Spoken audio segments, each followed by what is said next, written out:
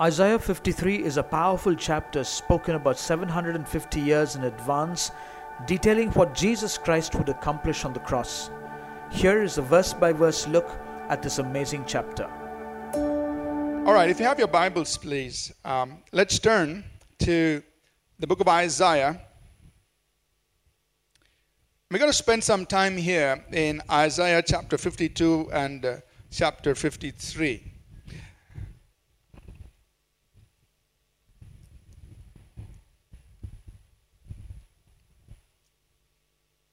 There is so much you can preach about the cross. It's the greatest thing to preach about the cross, the message of the cross. And you can come to talk about the cross from various angles. But today, I want us to just spend time here in these verses that begin from Isaiah 52, verse 13, to the end of Isaiah 53, and just spend time here looking at these words from the book of Isaiah. So let's read through it first, and then we will spend time together on these verses. So I'm going to read from Isaiah chapter 52, verse 13 onwards through to the end of chapter 53. Verse 13 of Isaiah 52. Behold, my servant shall deal prudently. He shall be exalted and extolled and be very high, just as many were astonished at you. So his visage was marred more than any man, and his form more than the sons of men. So he shall sprinkle many nations. Kings shall shut their mouths at him. For what had not been told them, they shall see, and what they had not heard, they shall consider. Chapter 53, verse 1. Who has believed our report, and to whom has the arm of the Lord been revealed? For he shall grow up before him as a tender plant, and as a root out of dry ground. He has no form or comeliness, and when we see him, there is no beauty that we should desire him. He is despised and rejected by men, a man of sorrows and acquainted with grief. And we hid, as it were, our faces from him. He was despised, and we did not esteem him. Surely he has borne our griefs and carried our sorrows. Yet we did esteem him stricken, smitten by God, and afflicted. But he was wounded for our transgressions, he was bruised for our iniquities. The chastisement for our peace was upon him, and with his stripes we are healed. All we like sheep have gone astray, we have turned every one to his own way, and the Lord has laid on him the iniquity of us all. He was oppressed and he was afflicted, yet he opened not his mouth. He was led as a lamb to the slaughter. As a sheep before its shearers is silent, so he opened not his mouth. He was taken from prison and from judgment. And who will declare his generation? For he was cut off from the land of the living. For the transgression of my people he was stricken. And they made his grave with the wicked, but with the rich at his death. Because he had done no violence, nor was any deceit in his mouth. Yet it pleased the Lord to bruise him. He has put him to grief. When you make his soul an offering for sin, he shall see his seed, he shall prolong his days, and the pleasure of the Lord shall prosper in his hand. He shall see the labor of his soul and be satisfied. By his knowledge my righteous servant shall justify many, for he shall bear their iniquities. Therefore I will divide him a portion with the great, and he shall divide the spoil with the strong. Because he poured out his soul unto death, and he was numbered with the transgressors, and he bore the sin of many, and made intercession for the transgressors. Just a little bit of background to the book of Isaiah. The prophet Isaiah prophesied somewhere around, and this is approximate as you know, somewhere around about 750 BC, approximately. It was around that time. His ministry extended through 4 kings. And he probably ministered for a period of 50 years. Now, the book of Isaiah is quite amazing, quite an amazing book. It has 66 chapters, just like there are 66 books in the Bible. The first 37 chapters deal with history, deal with judgment. The next 29 chapters deal with God's comfort, God's salvation, and future glory. Divided just like that, almost like the whole Bible is divided. So many call it a mini Bible, the book of Isaiah. And this is a side note for us to understand how reliable, how accurate what we are reading, how accurate it is, how authentic the scriptures are. You know, when we talk about scriptures, we look at 2 things when we want to talk about the authenticity and the accuracy of any manuscript or scripture or any writing that we find from old times. So when we talk about the book of Isaiah and the scriptures in its entirety, here are some facts for us to understand. You know, up until about 1947, the oldest copy of the Old Testament was about 900 AD. So the Old Testament was completed in 400 BC. And the oldest copy that we had of the Old Testament scriptures was about 900 AD. So that's how many years gap? 1,300 years gap. You're with me? Just a side note, we'll come to the main message. Right? So there was 1,300 gap. So we call this as a time gap in manuscripts. That means from the time the original was written to the oldest copy that's available of the manuscript. What's the time gap? Because the closer you are to the original, the more accurate you're likely to be. So up until 1947, there was a time gap of 1,300 years before the close of the Old Testament to the oldest copy of the manuscript that we had. But in 1947, something amazing happened. A shepherd boy was walking through the caves along the Red Sea, and he stumbled into the caves, and he found lots and lots of pots, earthen pots. And so, of course, this was an archaeological discovery. So what they did was they found in 1947, in the Qumran caves on the edge of the Dead Sea, they found copies of the entirety of the Old Testament, except the book of Esther. All of the Old Testament copies were there on leather parchments, and these dated back to 200 BC. That means now the time gap reduced drastically to just 200 years. You with me? Okay? But here's the amazing thing. They had a copy of the book of Isaiah from 900 AD, and now you have a copy of the book of Isaiah from 200 BC. And they found that both of these were identical. That means over a period of 1,100 years, as these copies were hand copied by scribes, that's how they did it. The error in copying was almost negligible, no error. Identical copy from 200 BC to 900 AD, the book of Isaiah was unchanged. I'll tell you, when you study Shakespeare, you don't learn this in school, but there are 37 variations of Shakespeare's text. That means they don't know which one is the accurate text.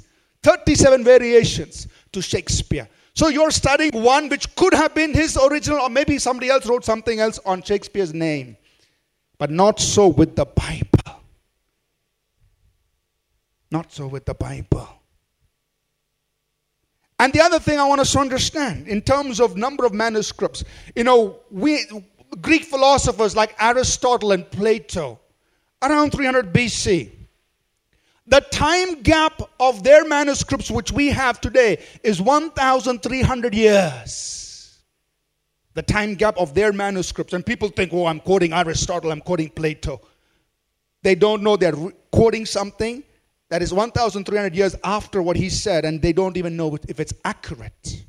The second thing is the number of manuscripts. There are probably about 10 manuscripts of the works of these philosophers. For the Old Testament, we have 10,000 manuscripts. For the New Testament, we have 24,000 manuscripts. And the New Testament time gap is only 50 years. If there is any ancient literature that is accurate and authentic, there is nothing more reliable than the Holy Scriptures. You can clap for that. Amen. So, people make us study ancient scripture, and then they challenge us to question the authenticity of the Bible. They don't know that this ancient literature they are studying is more questionable than the Holy Scriptures. Are you listening? Now to the message. So here in Isaiah, the prophet Isaiah has several servant songs. That means Isaiah as a prophet speaks ahead of time about the servant or the Messiah. Servant songs they're called. And he's talking about the Messiah. Now this is 750 years before Christ. And he's talking about Christ. 750 years. And so we are just reading one of his many servant songs, one of his many prophecies concerning Christ. And this particular passage we've read, which starts in Isaiah 52:13, goes on all the way to Isaiah 53, verse 12, is his description of the cross of Christ by the Holy Spirit. And we'll be amazed to see how Isaiah, prophesying 750 years before Christ and what would take place on the cross, is so accurate in his description of what would take place on the cross. One author put it this way: it is the cross in high definition.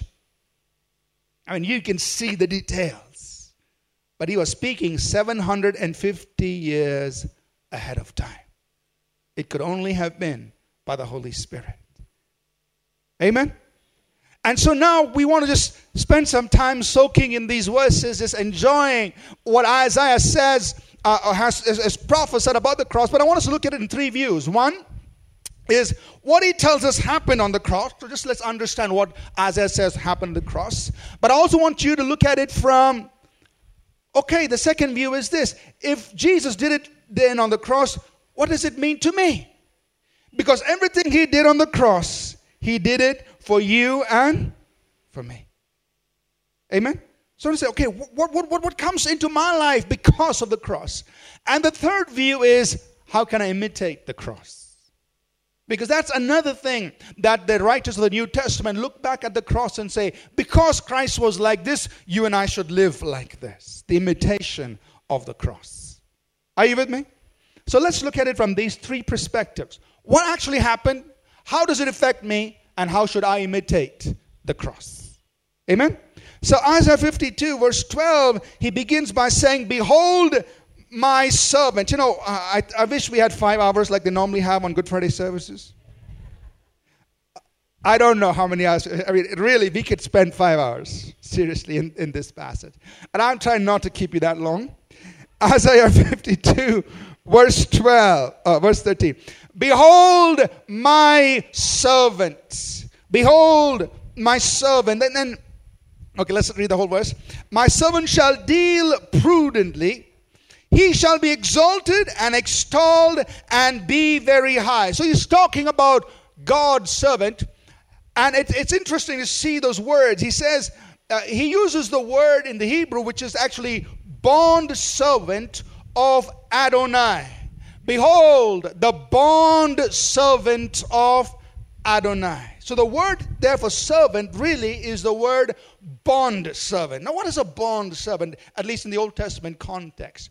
You see, among the people of Israel, suppose a man went into debt. He borrowed money from somebody and he was unable to pay back. He lost his money, he lost his property, whatever. He's in debt, he's unable to pay back. He had an option, and usually this is the option they took, where they would submit themselves to become a servant to the person they owed money and work for them for a period of 6 years. So you become a servant. You're forced into that position because you owe money you can't repay. So you become a servant for 6 years. And on the 7th year, you are redeemed. You're allowed to go back. If you've earned enough money to buy your land back, you can do that, and so on. But now, there's another option. If you really like your master, and after 6 years, you make a deliberate choice to continue as his servant, but for the rest of your life, then you go tell him, you've been such a good master to me, I want to be your servant for the rest of your life.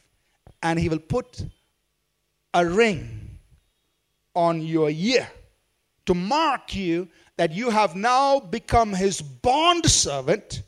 You have made the choice to be his servant for the rest of your life and do whatever he says. That's a bond servant.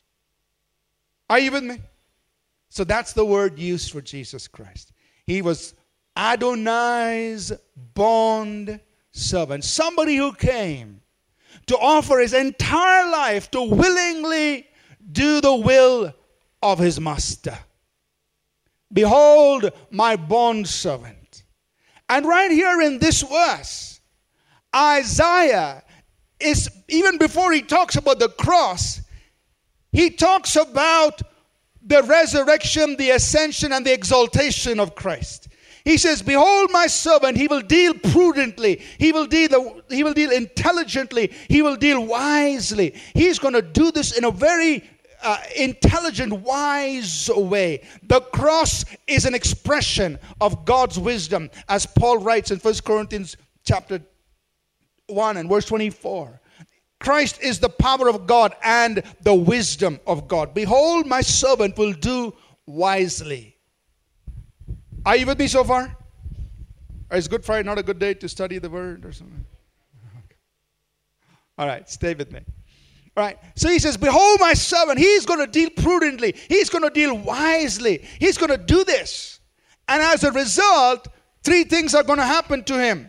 He will be exalted. The word in Hebrew simply means he'll be raised up. Talking about his resurrection. And extolled, to be lifted up. Talking about his ascension.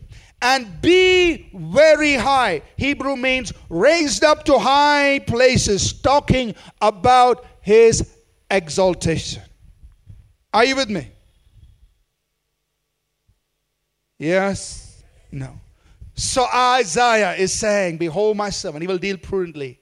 He will be extolled.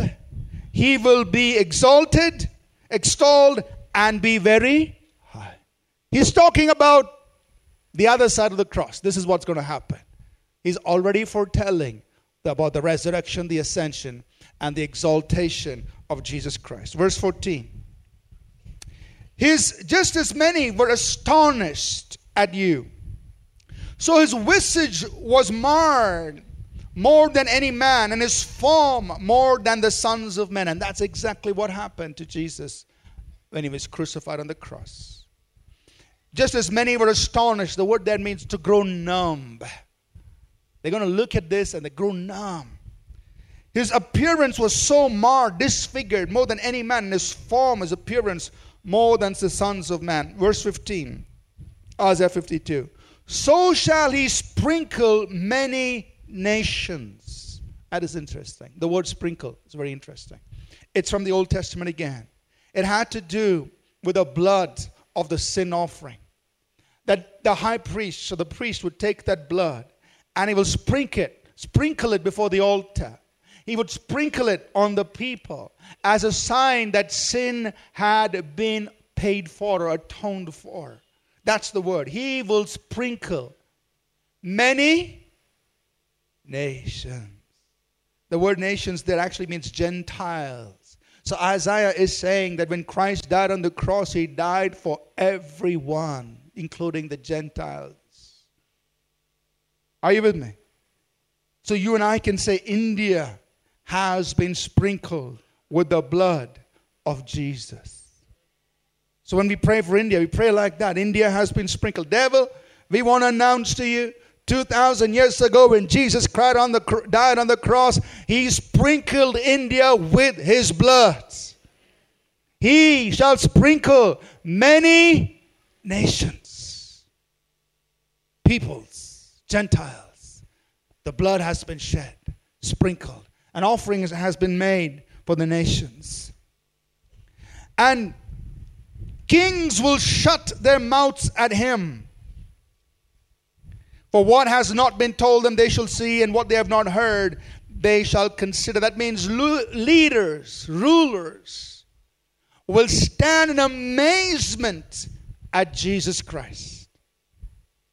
And we've had through history several great historical or even contemporary leaders. Now we can have quotes of them, you've probably heard some of them, but everyone says, this man Jesus, amazing, different. He never wrote a book, he never had an army, never built an institution, never formed a religion, never traveled more than 200 miles from his place of birth, and yet today the whole world talks about him. No Facebook, no WhatsApp, none of that. Kings stand amazed at his influence on the nations. And what they have not heard and what they never even thought would happen, they stand amazed on his influence over many nations. Chapter 53, verse 1. Who has believed our report? And to whom has the arm of the Lord been revealed? Now Isaiah is saying, look, I have something to say. But not many people can really believe it. Who has believed our reports? It is interesting that same phrase, that same verse is quoted over in the New Testament twice. You'll read about it in John 12, where verses 37 and 38, where it says that after, it says here, I'm quoting from John 12, 37, 38, but although he did so many signs before them, they did not believe in him. That the word of Isaiah the prophet might be fulfilled, which he spoke, Lord, who has believed our report, and to whom has the arm of the Lord been revealed? So even though he did miracles and he came with demonstrations of power, people still didn't embrace him. Or Paul quotes it again in Romans 10, verse 16, in the context of the gospel. He says, but they have not all obeyed the gospel. Romans 10, verse 16. For Isaiah says, Lord, who has believed our reports? So the report here is the gospel itself. Who has believed our report? What Isaiah is going to speak about, the message of the cross. Who has believed our report? But Isaiah makes a very important statement here. And to whom is the arm of the Lord revealed? He says, this report that I'm going to bring to you is actually going to reveal the power. The arm of God means the power of God. This report is going to reveal the arm of God, the power of God. And so in the New Testament we have Paul saying the gospel is the power of God. In 1 Corinthians 1 he writes, he says the message of the cross, it is the wisdom of God and the power of God. So this report about the cross, it actually is a revelation of the arm of the Lord. Are you with me? Yes or no? All right. I keep asking you. I just want to make sure you don't sleep. Who has believed our reports? And to whom has the arm of the Lord been revealed? Verse 2. For he, the servant, will grow up before him as a tender plant. That is, he will grow up before God as a tender plant. Talking about how Jesus would grow up under the watchful eye, the protective eye of God. He will grow up before him as a tender plant. The Lord watching over his life as he grows up. And as a root out of dry ground, he's coming up in difficult times. His life was threatened. A root out of dry ground. That's his life as he's going to grow up. He has no form or comeliness or magnificence. And when we see him, there is no beauty that we should desire him. In other words, he's not coming with some great pomp and grandeur as a king. There is nothing attractive about him, is what Isaiah says.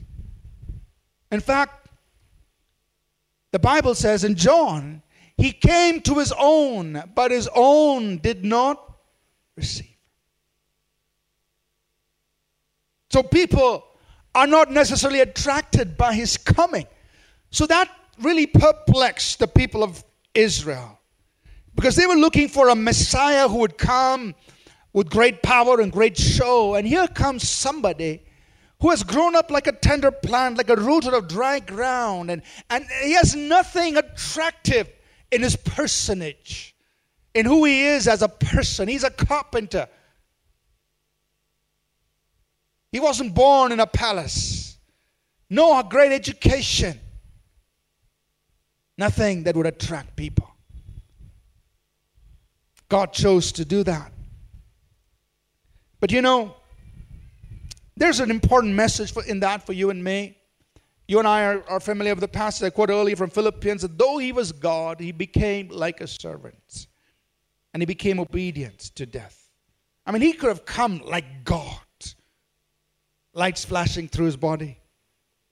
A big globe around him. 12 angels on the right and 12 angels on the left. Say, hello, I am the Savior of the world. Bow, everyone bow. I mean, he could have come like that if he wanted to. But the Bible says he made himself of no reputation and humbled himself. And so the writer, Paul says, let this mind be in you, which was also in Christ. So this is the third perspective. How does the cross affect me? Let this mind be in you, which was in Christ Jesus. Amen.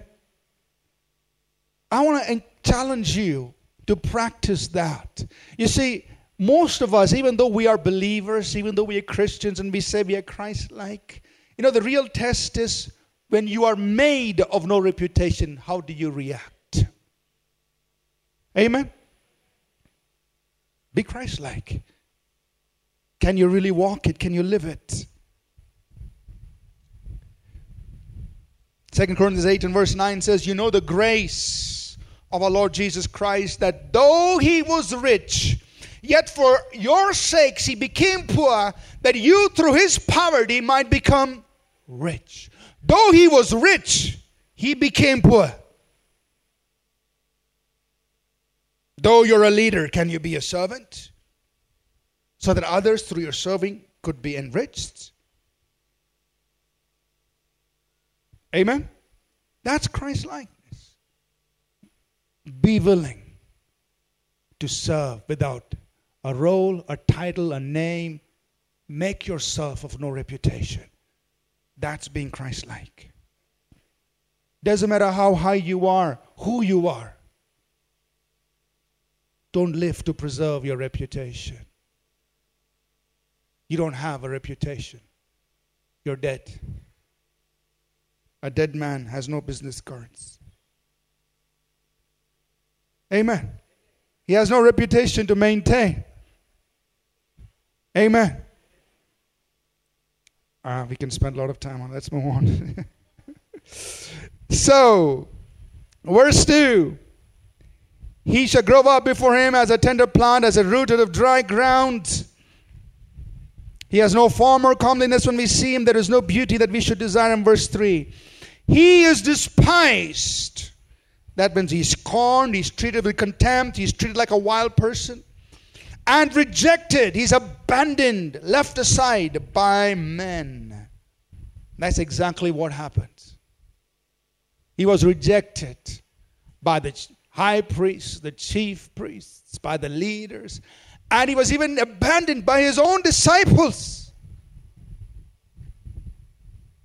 He was despised and rejected by men. A man of sorrows and acquainted with grief. And we hid, as it were, our faces from him. He was despised, and we did not esteem him.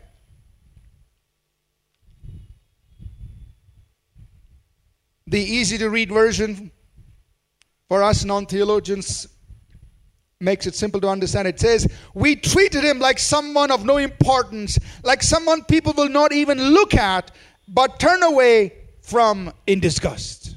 That's how people treated him. But right here in verse 3, I want you to see what Isaiah starts to bring out. He is a man of sorrows and acquainted with grief. The literal Hebrew for sorrows is the word pains.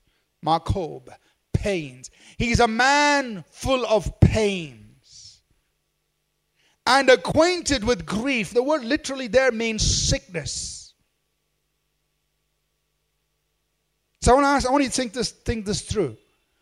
Was Jesus in pain and sickness throughout his earthly life? Or was Jesus in pain and sickness on the cross?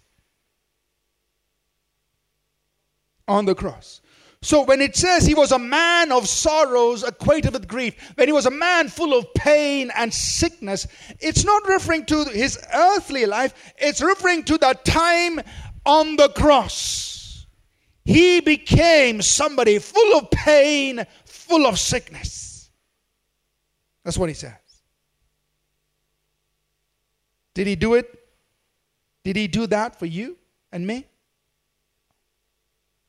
That means Isaiah, even before presenting Christ as the sin bearer, he first presents Christ as the sickness bearer. Are you with me? Even before he presents Christ as a sin bearer, he's saying he was a man full of pain and sickness. Next verse. Verse 4. Surely. That means this is without question, without a doubt. Certainly.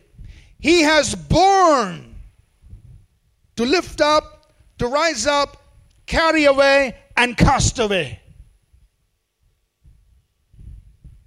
Let's say this together.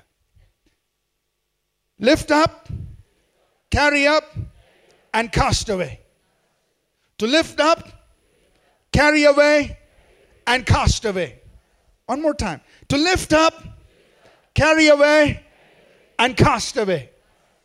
Surely he has borne our griefs and carried our sorrows.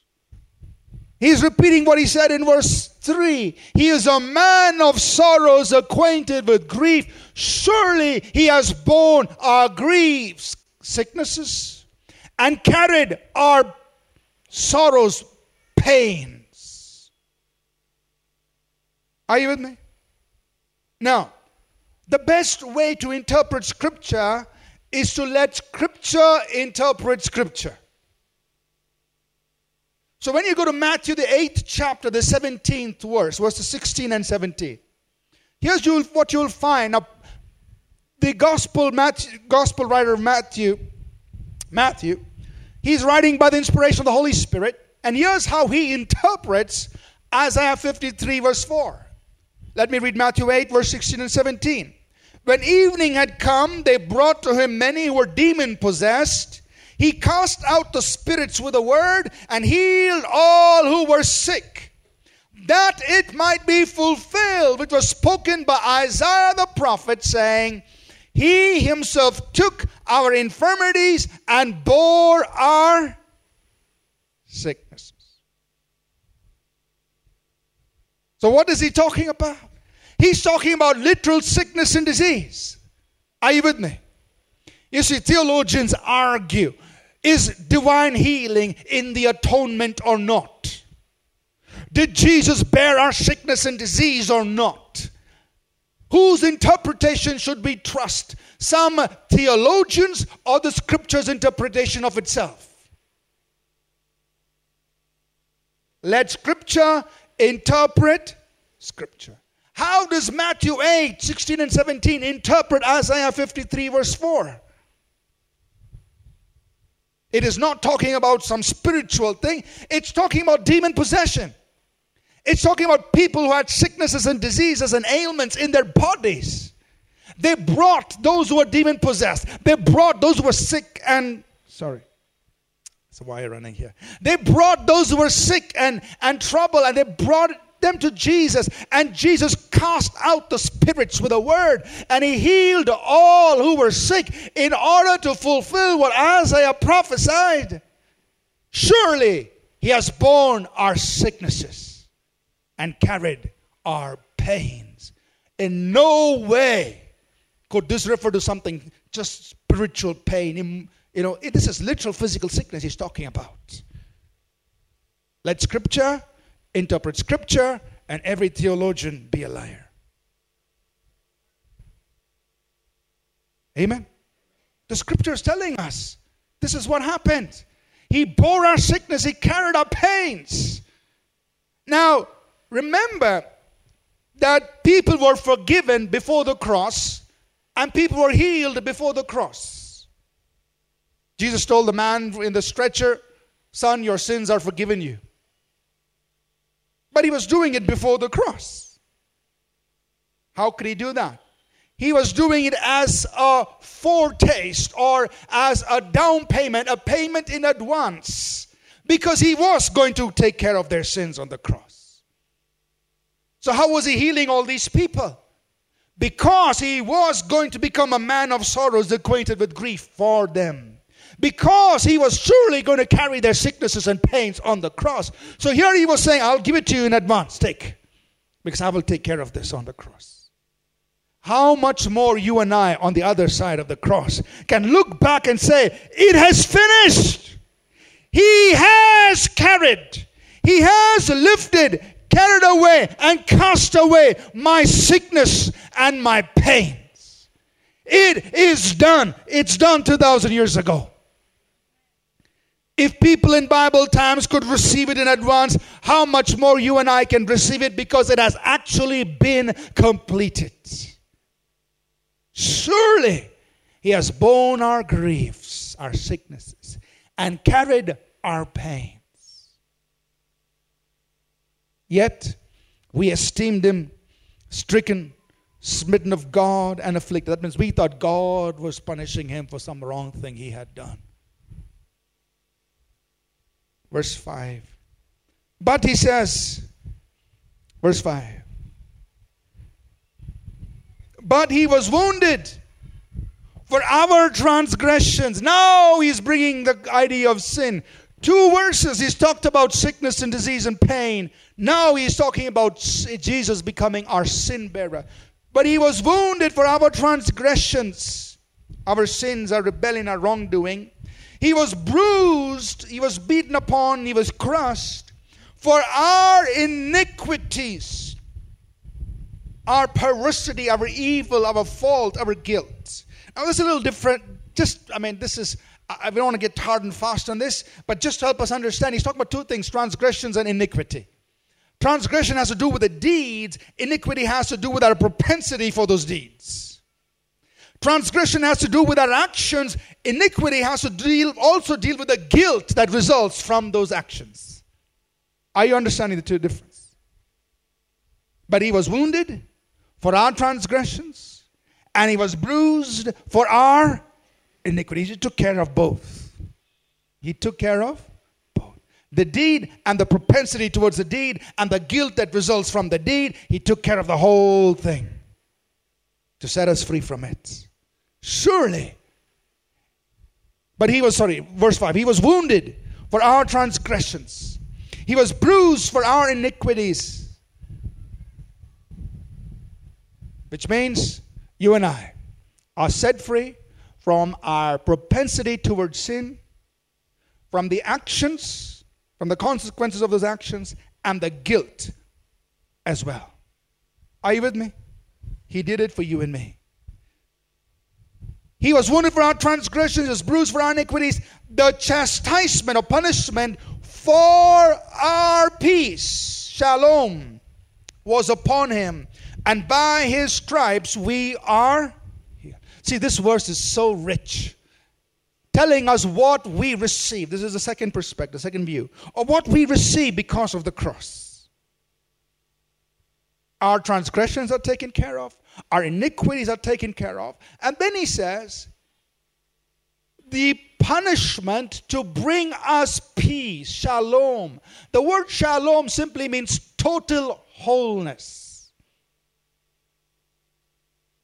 It has to do with well-being of spirit, of soul, of body, socially, economically, financially. I mean, just everything. That is shalom.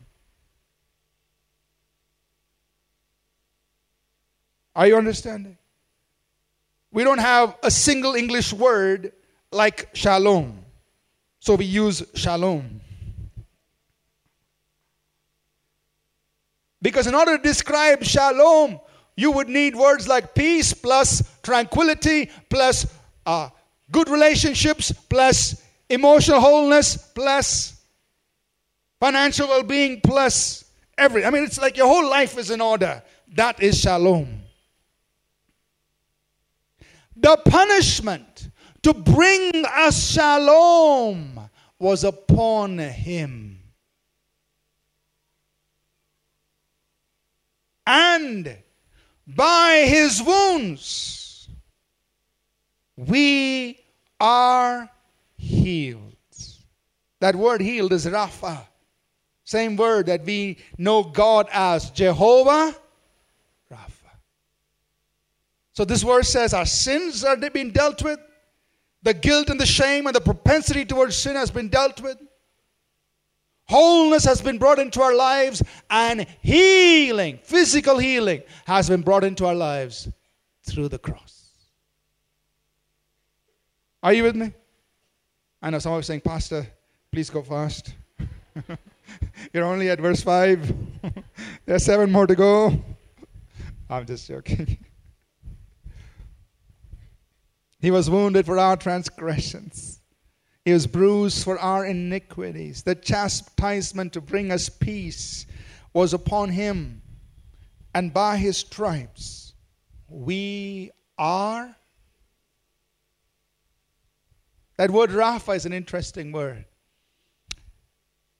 Because when God revealed himself of Jehovah Rapha, this is in Exodus 15, 23 to 25, 26, Exodus 15.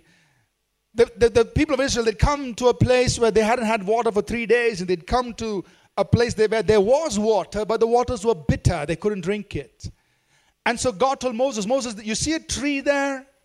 Take the tree and throw it into the water, and the water becomes sweet. And God says, I am the Lord who heals you. That tree is a type of Jesus. Jesus is the tree that makes our bitter into sweet.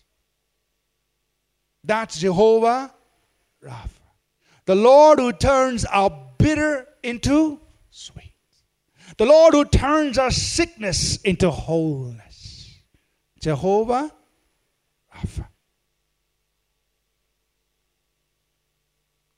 By his stripes we are healed. Now, one more thing. Let Scripture interpret Scripture. So Isaiah, looking ahead to the cross, 750 years ahead, looking into the future, says, by his stripes we are healed. Peter, looking back at the cross, which should be your perspective and mine, in 1 Peter 2:24 says, by his stripes we were healed. So say this with me. By the wounds of Jesus, I was healed. I have been healed. my body is a healed body. Amen? Wholeness is in my life. Okay, say it if you believe it. Say it like you believe it. Sin and my iniquity has been removed.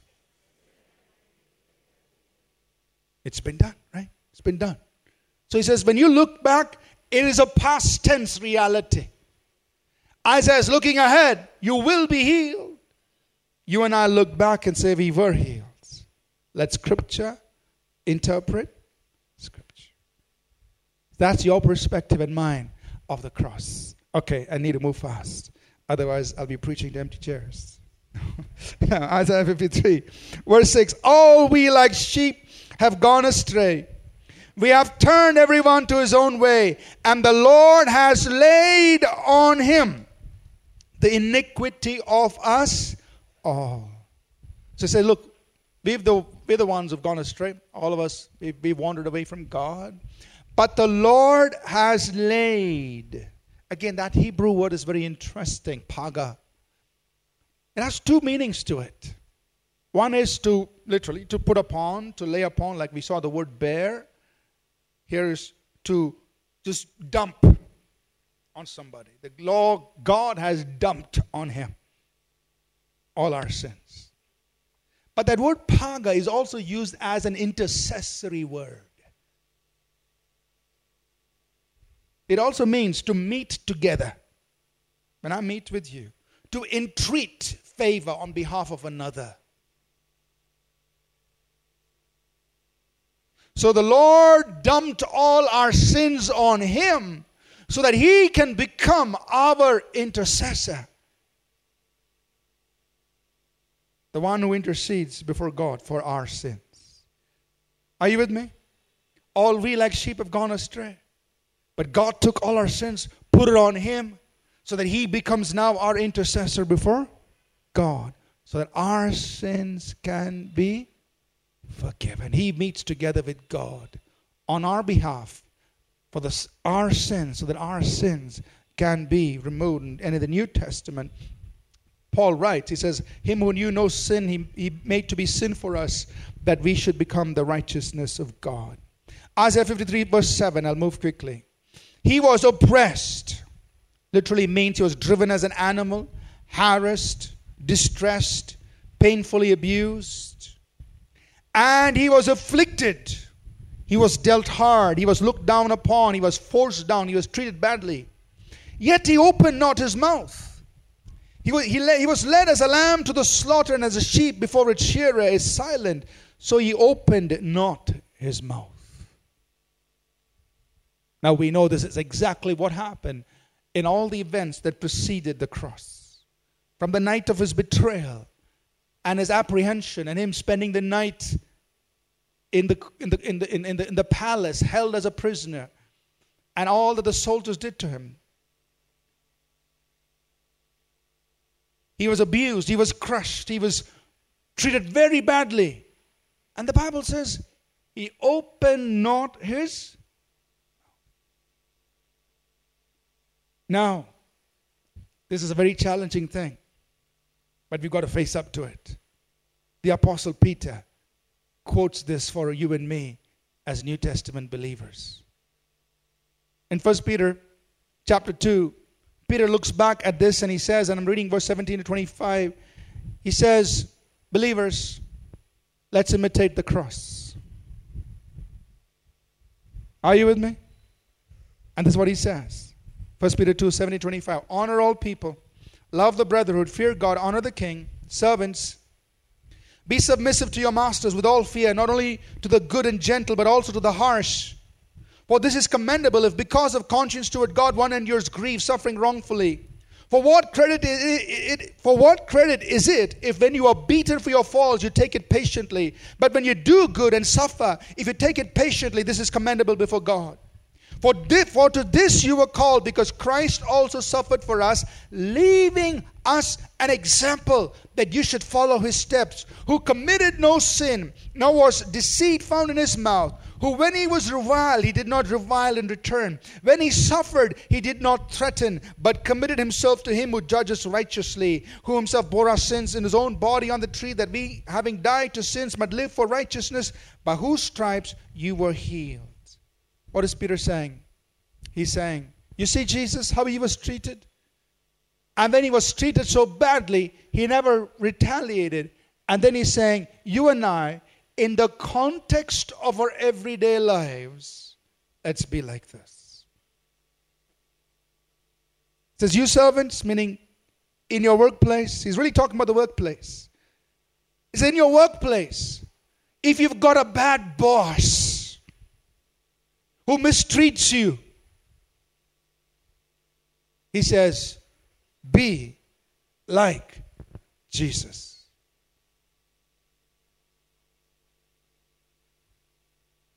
Are you listening?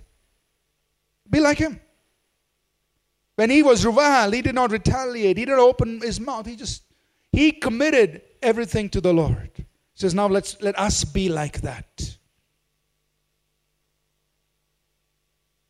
Amen? So the cross has its practical application even in our workplace, in our everyday lives.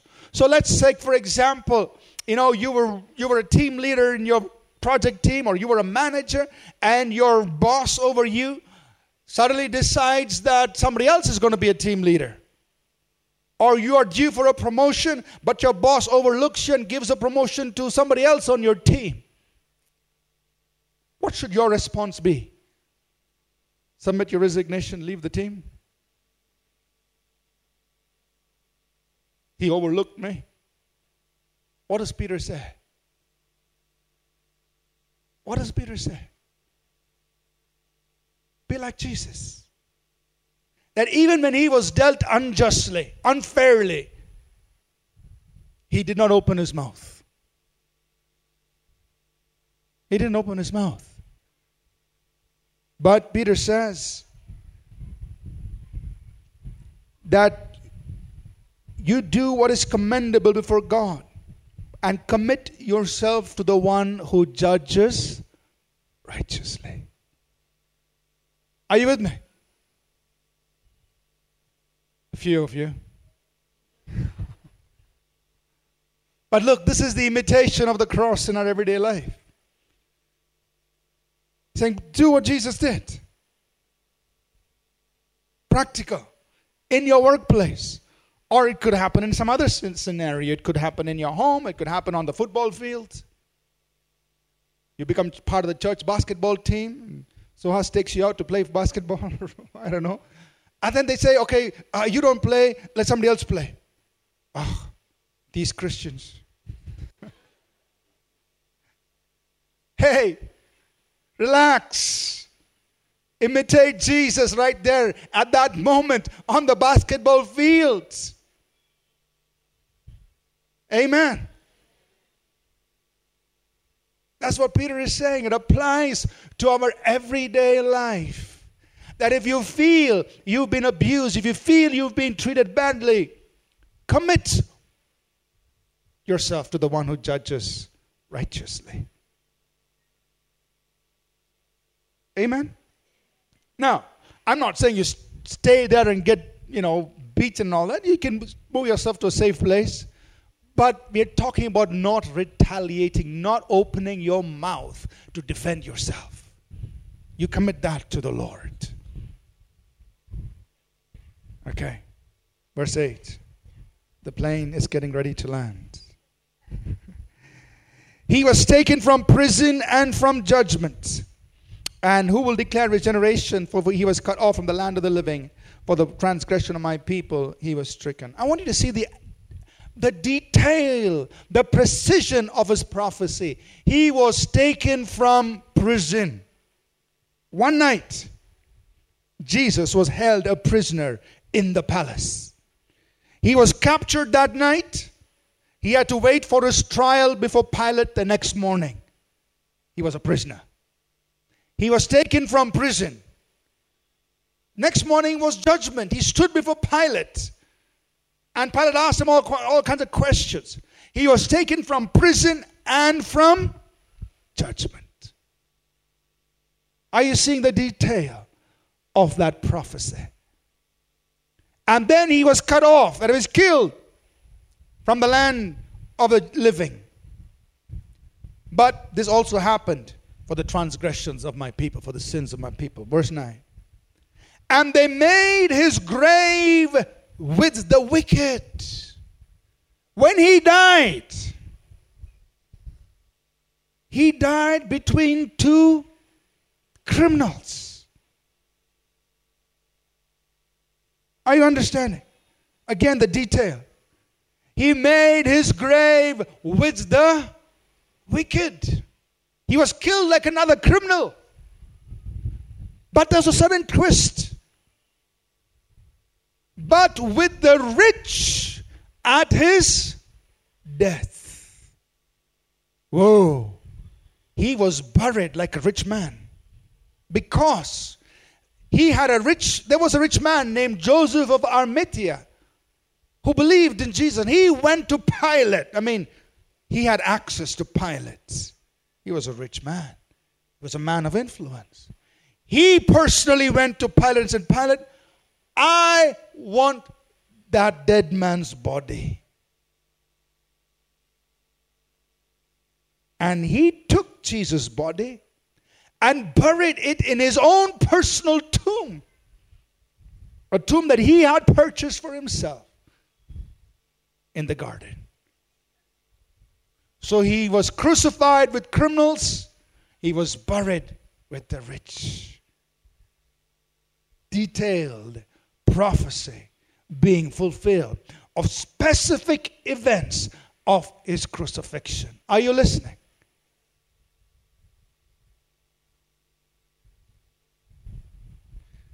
They made his grave with the wicked, but with the rich at his death, because he had done no violence, nor was any deceit found in his mouth. Pilate said, I don't find anything wrong with this man.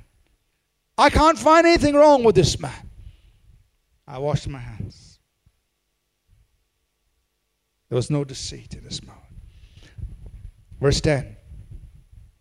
Yet it pleased the Lord to bruise him, to crush him.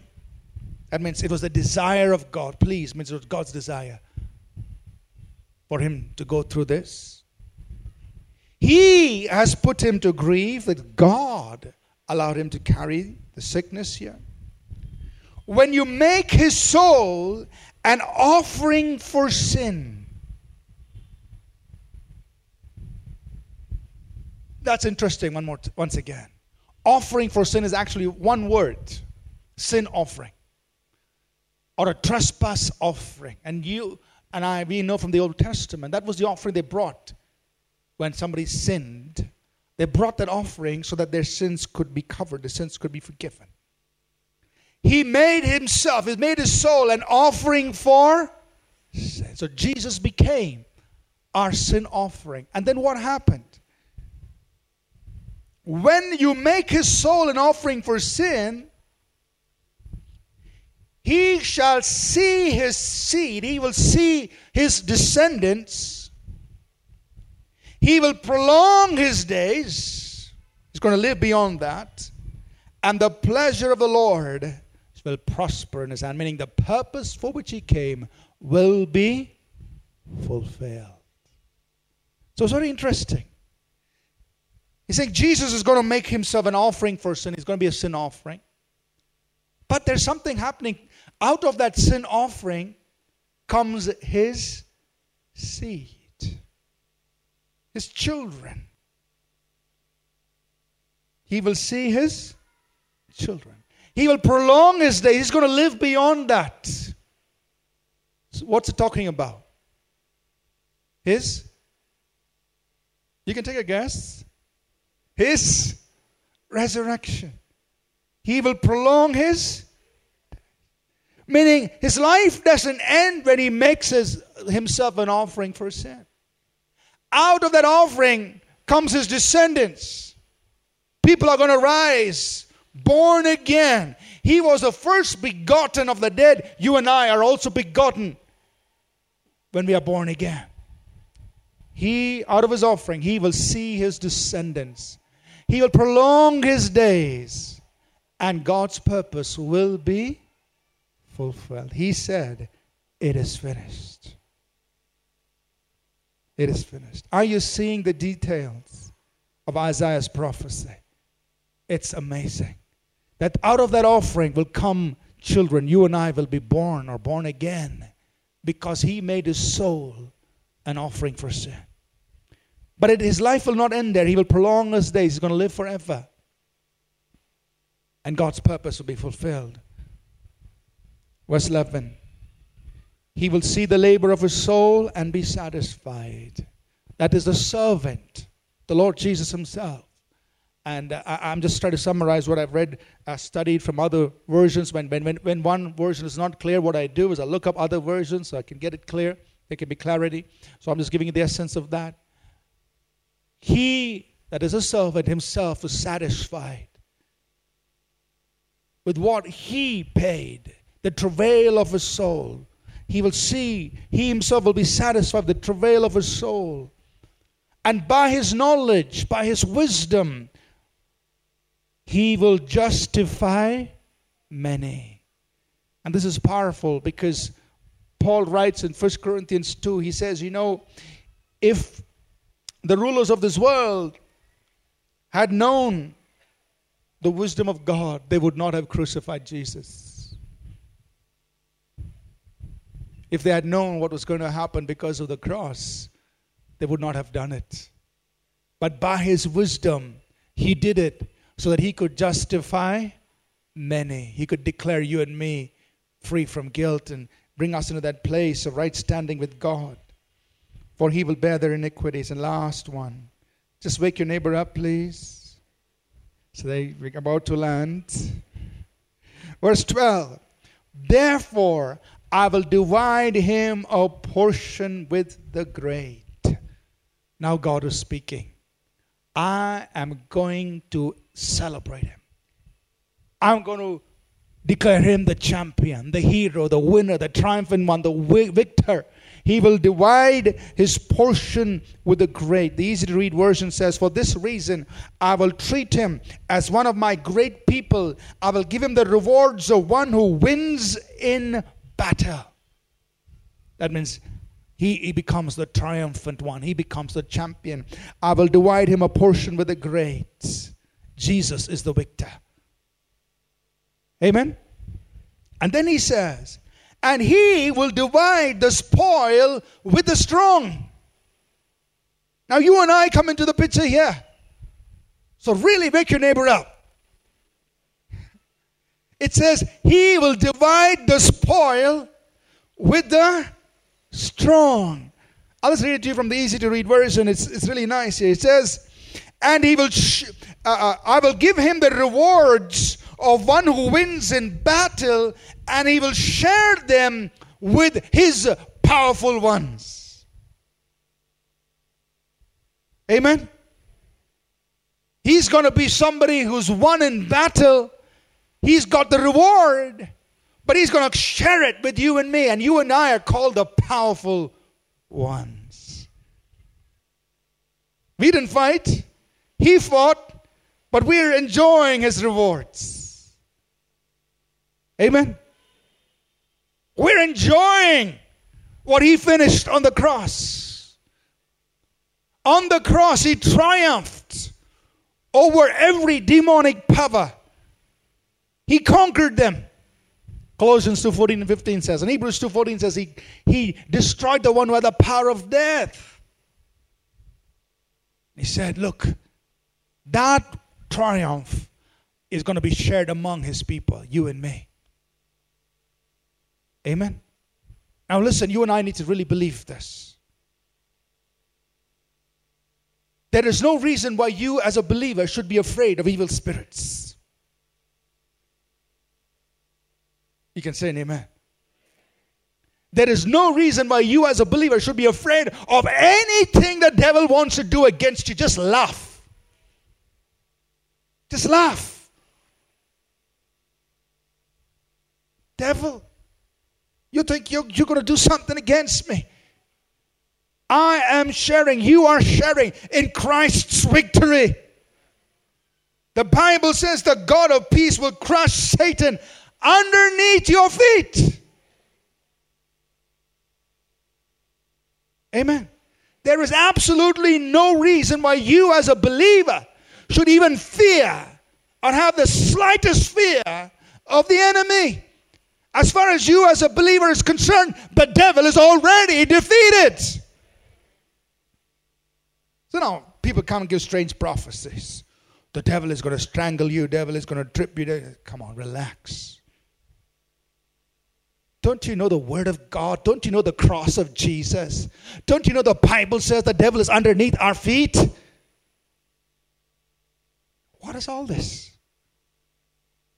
As a believer, there is no need for you to have any fear of what the devil can do, what the enemy can try.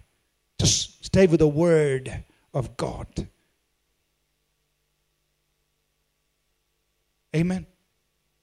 So don't let any of these things trouble you. What does the Bible say? He has made his portion with a great. He's the winner. He's a champion. And his triumph he has distributed to his people. You and I stand in his victory. Amen. When you minister to people who need healing, who need deliverance, you minister on the basis of the cross. On basis of this victory. Devil, you have to listen to me. Amen. You have to listen to me. Because you come on the basis of Christ's triumph on the cross. He has divided his spoil with the strong, and he will bear, because he has poured out his soul unto death, and he was numbered with the transgressors, and he bore the sin of many and made intercession for the transgressors. Because he did it for you and me. We are the ones who did all the wrong things. But he made intercession for you and me. Let me just close with this verse. I mean, these last few verses here are really powerful. He made intercession for us. Paga. He became our sin bearer, our burden bearer, and our intercessor. The beautiful thing in the New Testament, you come to Hebrews, and Hebrews 7:25, the writer of Hebrews looks back and he says, he ever lives to make intercession for us. He is able to save us to the uttermost because he is still making intercession for us. Amen. He did it once on the cross, and he's still doing it. So today, if you and I stumble and fall, it's not the end of the world. We just say, thank God he did it for me on the cross, and my sins were dealt with, and there is Jesus in heaven still making intercession for you and me. He ever lives to make intercession for you and me. Amen? He's our intercessor.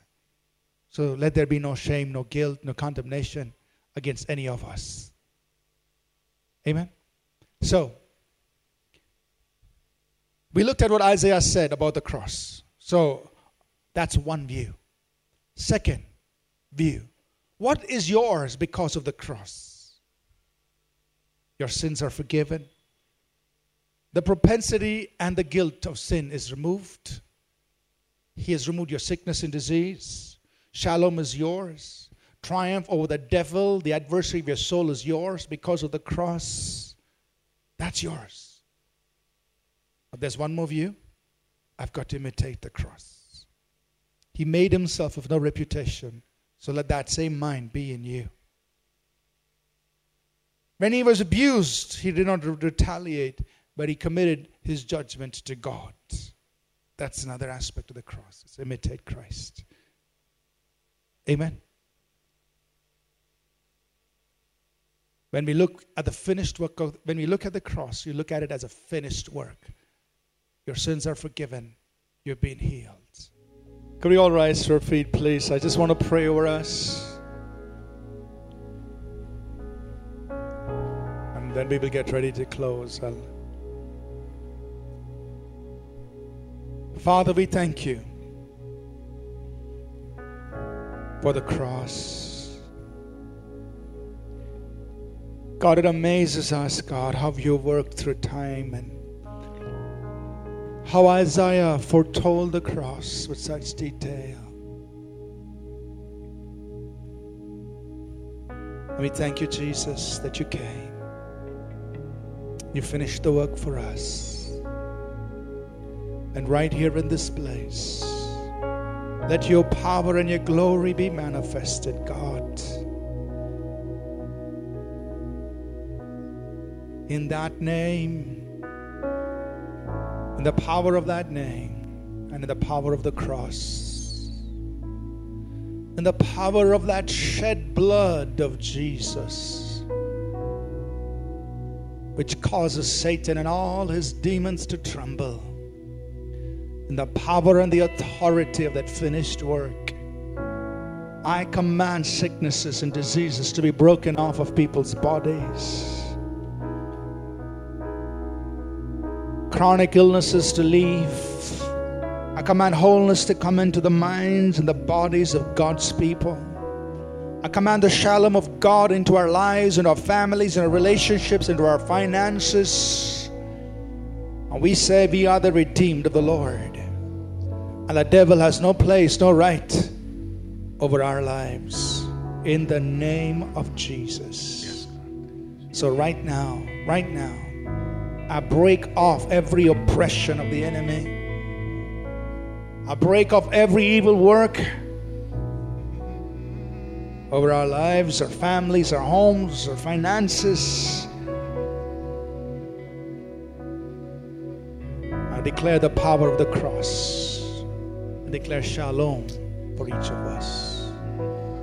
For each of us. For each of us. For each of us.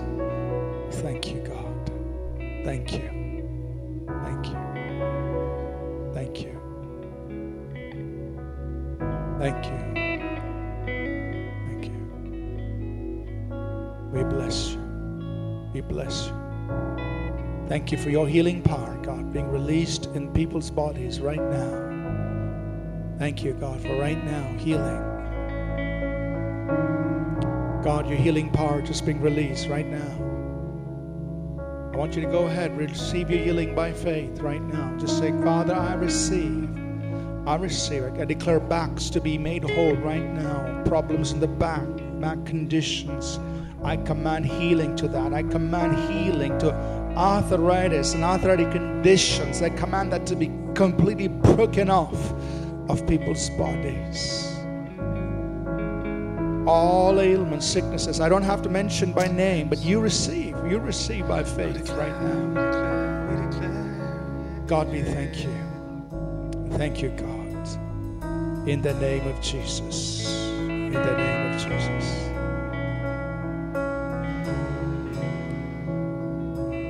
Amen. We trust that this message was a blessing to you. We would love to hear from you. You can email us at contact@apcwo.org.